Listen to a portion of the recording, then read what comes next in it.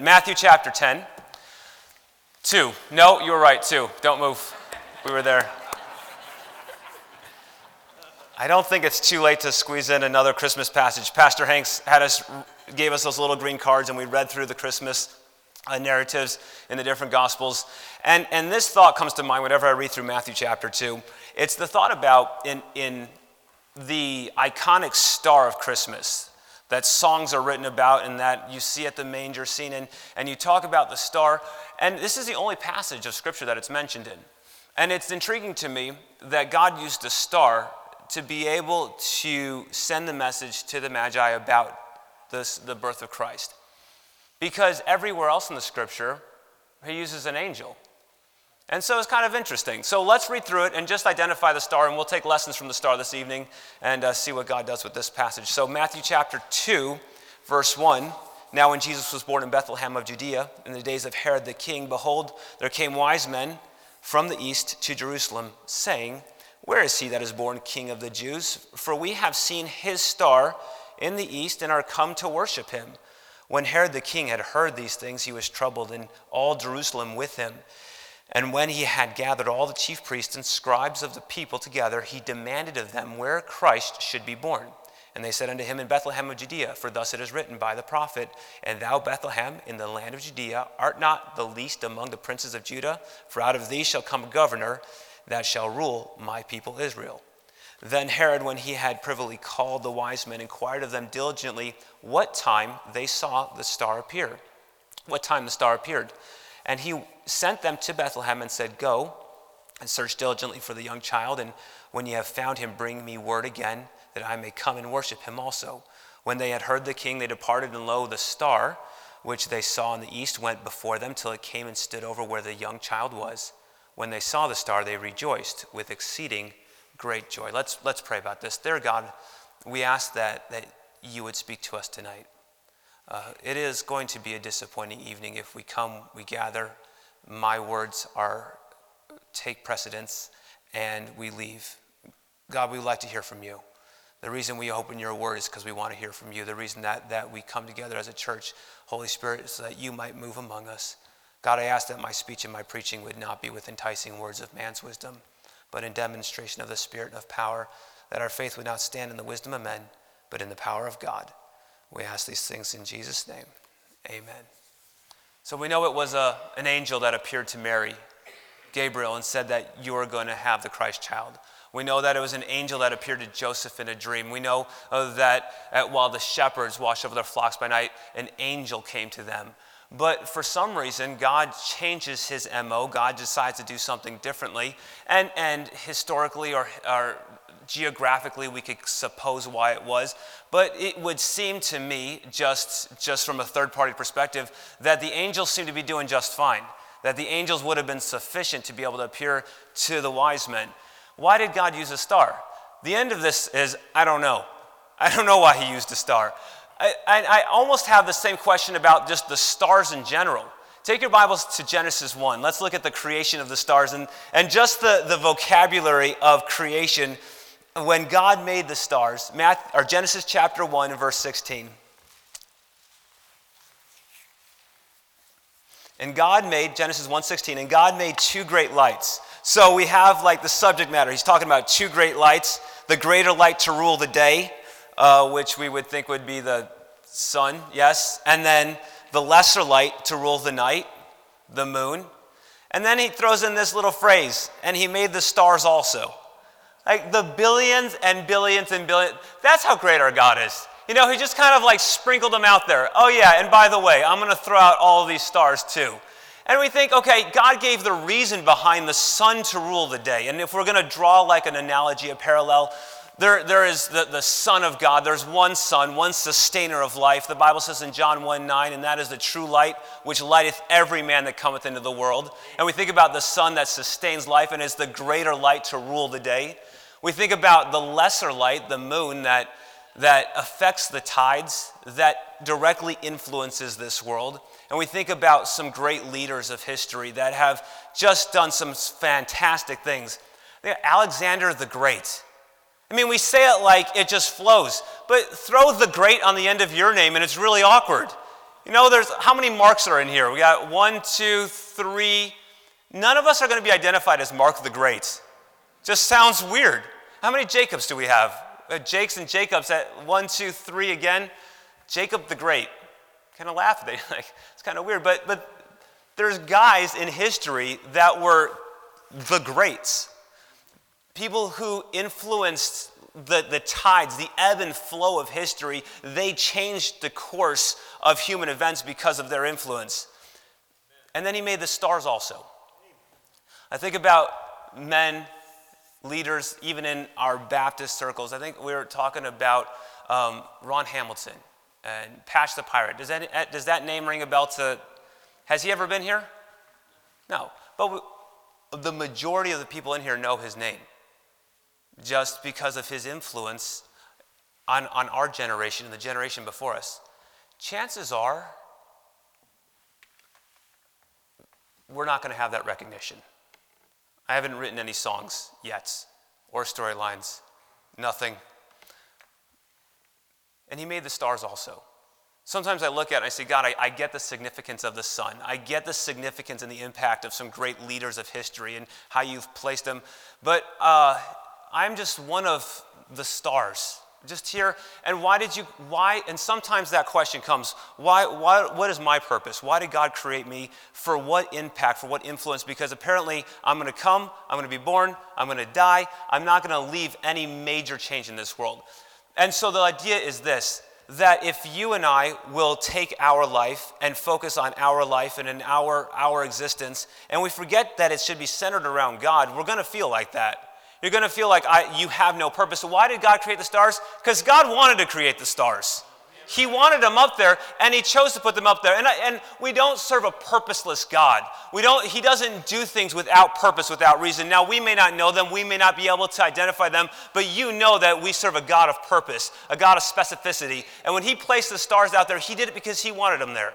And when he had you born at this time, or in the house you were born in, or brought to this place of the country that you were, because he wanted you here. And so when we pull back and say, look, it's about him. Revelation 4:11, thou art worthy, O Lord, to receive glory and honor and power, for thou hast created all things, and for thy pleasure they were created. We were created for God's pleasure. The stars, God wanted them there. Apparently they bring him pleasure. Yeah, we get to benefit from it, but ultimately, look, when you look at the stars and you say, look, they're all just the same. There's just billions of them. Now, okay, statistics about stars are a little hard to throw out there because the same people that develop these statistics about stars also have the statistics about the world being billions of years old. So it makes me skeptical about this, okay? But we do know that a little differentiation. One, they're observable. Two, God says they're innumerable. So we do know that there's lots and lots of them. So there's an estimated 110 billion people that have been born since Adam and Eve. Similarly, there's about 100 billion stars in our galaxy. Just if one of the stars goes out, who notices? What difference did it make? And sometimes we go through life and we have moments where we think, if my light goes out, what difference does it make? There wasn't much of an impact that I had. But you understand, it's not about you being the center of this. It's about God. It's about him placing you here and him placing me here. And for his pleasure, we are and were created. And so if you have brought pleasure to your Creator, to your God, then you have served a great purpose.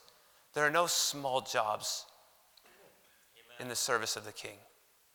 When you're part of God's family, you are important. He thought enough to create you. He gave you life. He gave you breath. Why? Well, he created the stars. But he did it. We are here because of our Father. The Bible tells us in this Psalm 147:4, he telleth the number of stars. God knows the exact number. He calleth them all by their names. Like when you think about how special are the stars, how special are individuals, Psalm 40, verse 5, many, O Lord my God, are thy wonderful works which thou hast done. And thy thoughts which are to us where they cannot be reckoned up in order unto thee. If I would declare and speak of them, they are more than can be numbered. People, it is important that we don't forget how much God thinks about us, how much God cares about us as an individual.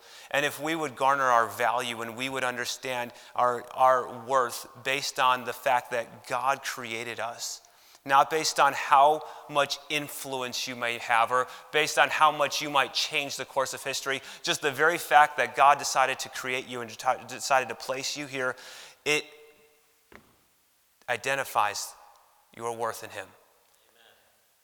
Sometimes some of the most thankless jobs, I think about mothers staying home. This is an investment where you're going to pour yourself into a little human being and maybe not see any return on this investment for years and years, decades even. But you do it.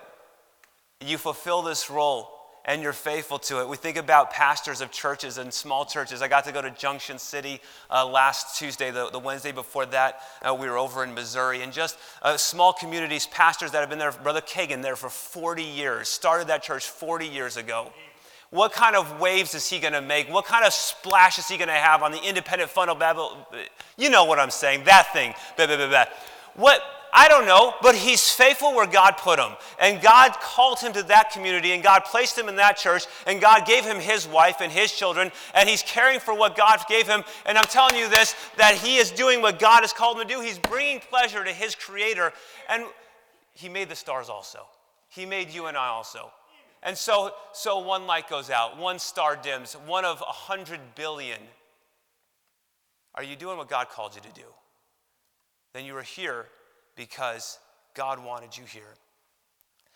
We think the first observation is just that all stars look the same to us, but they don't to God. He knows them by name. And individuals, you might feel like just one of masses, but you're an individual to God.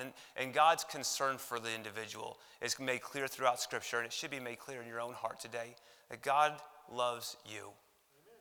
I think about in that while we were yet sinners, Christ died for us. For a just man. But God didn't die for us because we were just. God didn't think of you at your best and suffer on the cross and say, he's worth it, she's worth it. He thought of you at your worst, and that was the love of God. Brother Nearing, I had this thought when you were doing the Christmas play. And if you're in church, you saw the analogy between the judge, right? And the what's that person called? The criminal? Yes, that one, the defendant. You saw it coming, the fact that the judge was going to cast a verdict and that the judge was going to pay for it. There was enough foreshadowing. You saw the parallels. I had this thought, I don't know how I had it earlier. So the verdict went out and he gave him the maximum sentence. The judge had within his power to lessen the sentence. He knew before he made that sentence that he was going to pay it in full. He very well would have been justified in saying, I'm not going to give you a $4,000 fine, I'm going to give you a $400 fine, because it would have been more affordable to him to pay it. Throughout the Old Testament, whosoever sheddeth man's blood, by man shall his blood be shed. Thou shalt not, thou shalt not. And we see that the wages of sin that God said is death, knowing full well that his son was going to pay that price. He could have very well, from the beginning, knowing that was going to come, lessened the penalty on sin, but he didn't. He put a full penalty on it, knowing that his son was going to have to bear that on the cross. Amen. The care for the individual, that God loves you. And so don't go through this life thinking that you are not important. Don't go through this life thinking that you're too important either. Don't take yourself seriously. But understand that God created you for a purpose, and he cares about you. He cares about your now. He cares about your tomorrow. He cares about your eternity. First observation is just that they all look the same. It's one of billions, but not to God. He knows them by name. We think about this. The stars are small in appearance, but in actuality, they're very large. So if I asked you, stars, big or small, what would you say? Big. They're big. Because we know that because the people that said there's billions of them told us. But listen, so here's the statistic. If I hold my thumb up to the night sky and I put it about 20 inches from my face, the idea is that I've just blocked from my view 1 million billion stars. say, well, there's only, 100 billion in the galaxy. But how many galaxies are there? The idea that there are so many stars, so why do they look so small? Well, you know the word, it's perspective. It's because of how far away they are to us. And I think about the stars, they're pointlessly small. They don't bring much light. They're just kind of way out there. But that's because my perspective of how far away it is. And it's a great day in a Christian's life when we decide to share God's perspective on things. When it comes to our personal sin, to share God's perspective on sin in our life and realize that it isn't just a casual sin. It's not just a bad habit. It's something against your God, and it's something against His Word, and how damaging it can be for an individual, because ultimately it goes against God. Think about the words that we speak, the attitudes that we have. And sometimes it's easy to be dismissive of the things that we do, and we say, well, they're just small things. From your perspective, maybe yes, but don't live life based on your perspective. Live life on God's perspective. Live life understanding how big these decisions are. The sun is an average-sized star, but there's stars out there that are 17 times the size of the sun. They're huge, they're massive, but they don't look very big to us. When it comes to sin, when it comes to decisions that we make, you don't know, and I don't know, which decision is going to be the big one in your life. Which one's going to alter your eternity. When I got saved, it was a regular Sunday night service. There wasn't anything special. There wasn't a special speaker. It wasn't advertised. It wasn't a conference. It was just a normal Sunday night service. But that was the night that changed my forever. And it was a small decision, something that was just insignificant, going to another Sunday night service. I'd been to 51 of them that year. What's another one? It was huge to me. And you and I don't understand sometimes the impact of the decisions that we make and what that can mean. Preaching to teenagers, how many teenagers have just absolutely destroyed their life because of a minimum wage job, because an hourly job, and they decide to just kind of veer their attention away from ministry, away from home, away from church, and it destroys them. And you're thinking, look, this is something that's small. Yes, it's a Sunday night, it's a Wednesday night. You go to dozens of them, but you don't know how important this is. And you stress that importance. And as a youth pastor for 11 years and talking to families and trying to make that feel important, the night I went to church, I had no idea it was going to be the night I was going to get saved. No idea. We talk about this with teenagers, but the hourly wage, the amount the salary is, doesn't make any difference to the principle. If it's a minimum wage job, the principle holds true to if there were such a thing as a maximum wage job. Right? You say, look, it's not worth it missing out on church and perhaps missing something special that God has because you're going to make $10 an hour. It's not worth it if you're going to make $900 or $1,000 an hour. What's $1,000? $1,000 an hour. You know what I'm saying. Man, words are hard. Good thing I don't do this for a living. The principle holds true when it comes to just decisions. If I walked up to a home and I heard loud cursing coming from that home, it would be a fair judgment call to say, this doesn't sound like a Christian home.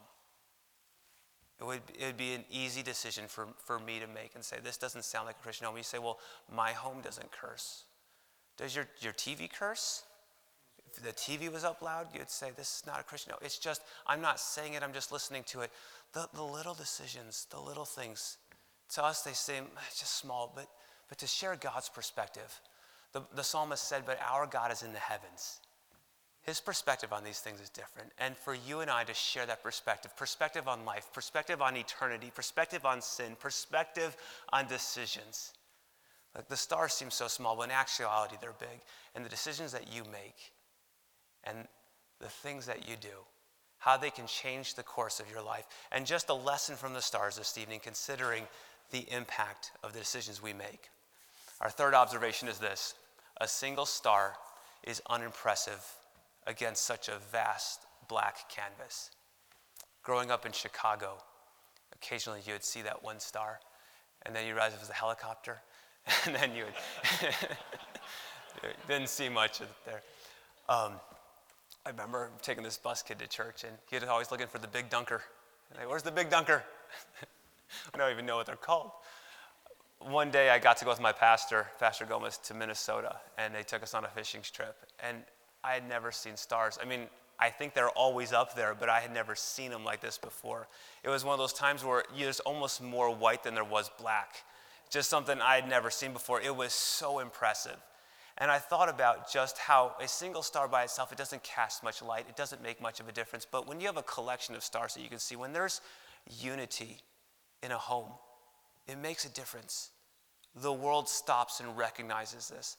I took a family picture when we were in Oregon with my family, and I sent it to my neighbor in Texas. And they started going to church with us. They're not church-going people. That's not wasn't a part of their existence. They're in their 70s.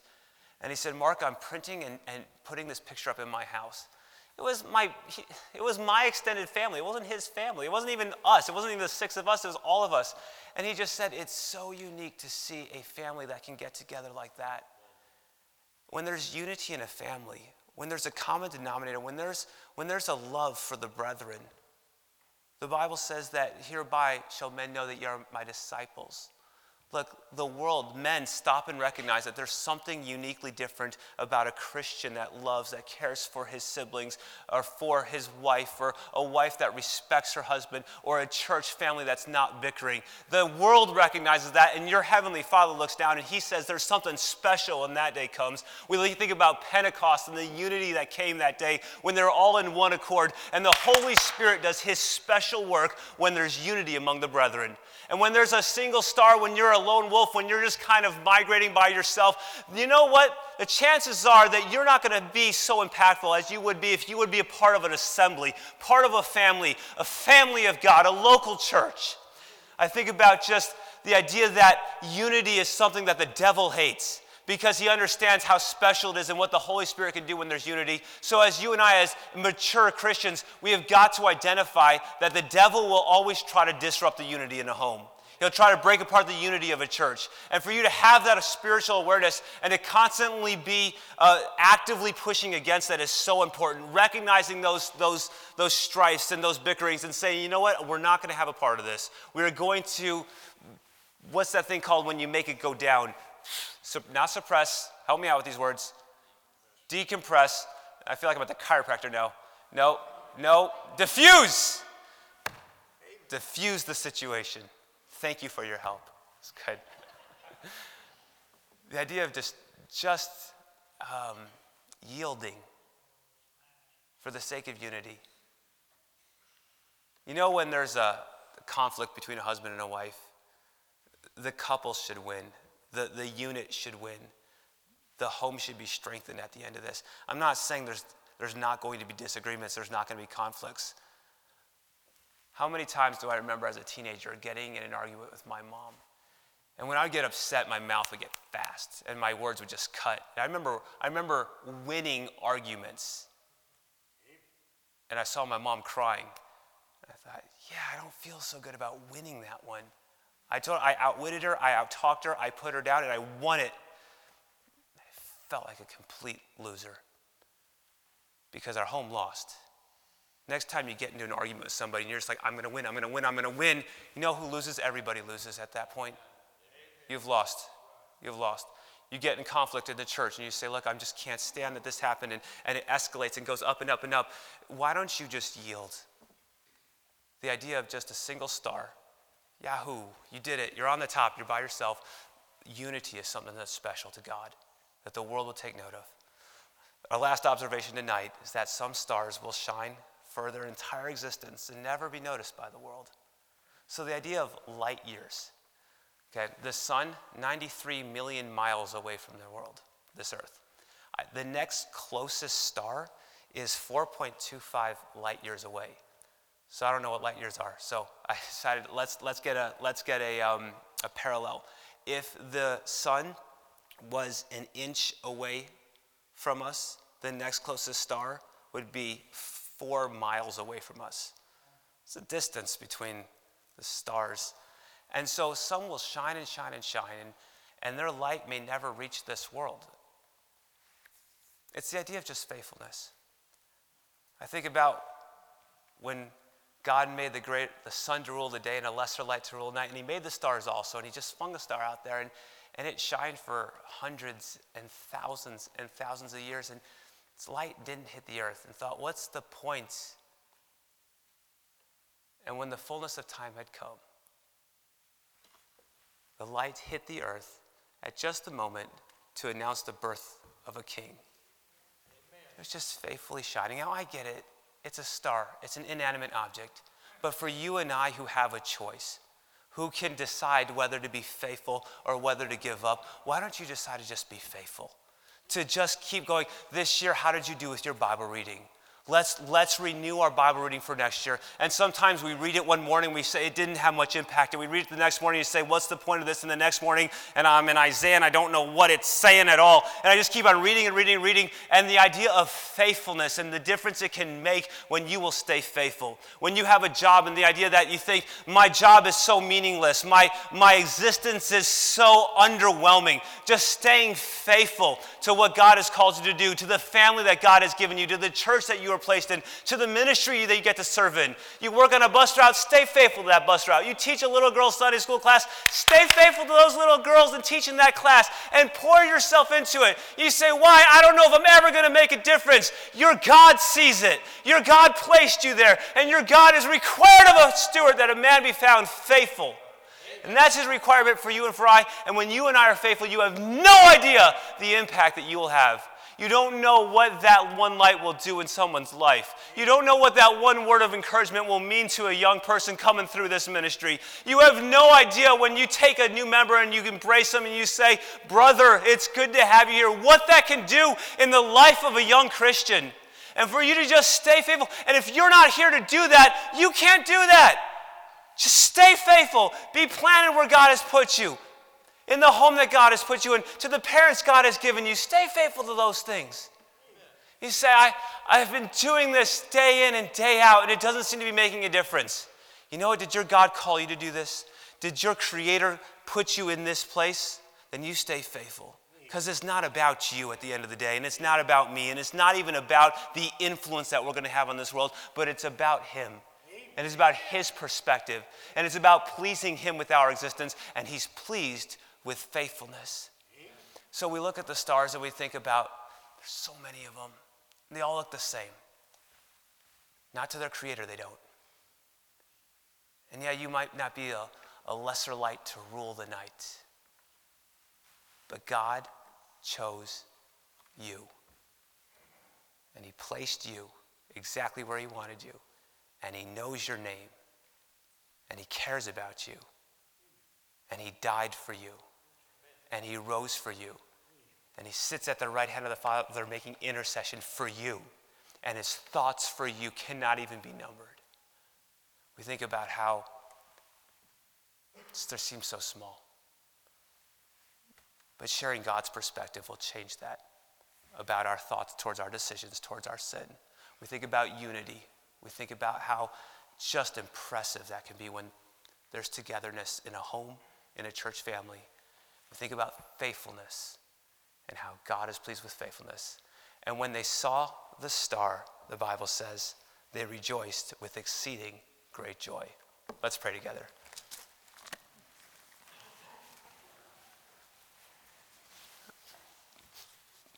Before I pray, I just want your mind to go to your existence and your relationship with your Creator. First of all, do you know Him as your Savior? The Bible says, behold, now is the accepted time. Today is the day of salvation. This is an invitation. It's an opportunity for you to respond. And if you do know Him as your Savior, do you understand? Are you living life in light of eternity? Living life as if you were handpicked by your Creator for such a time as this?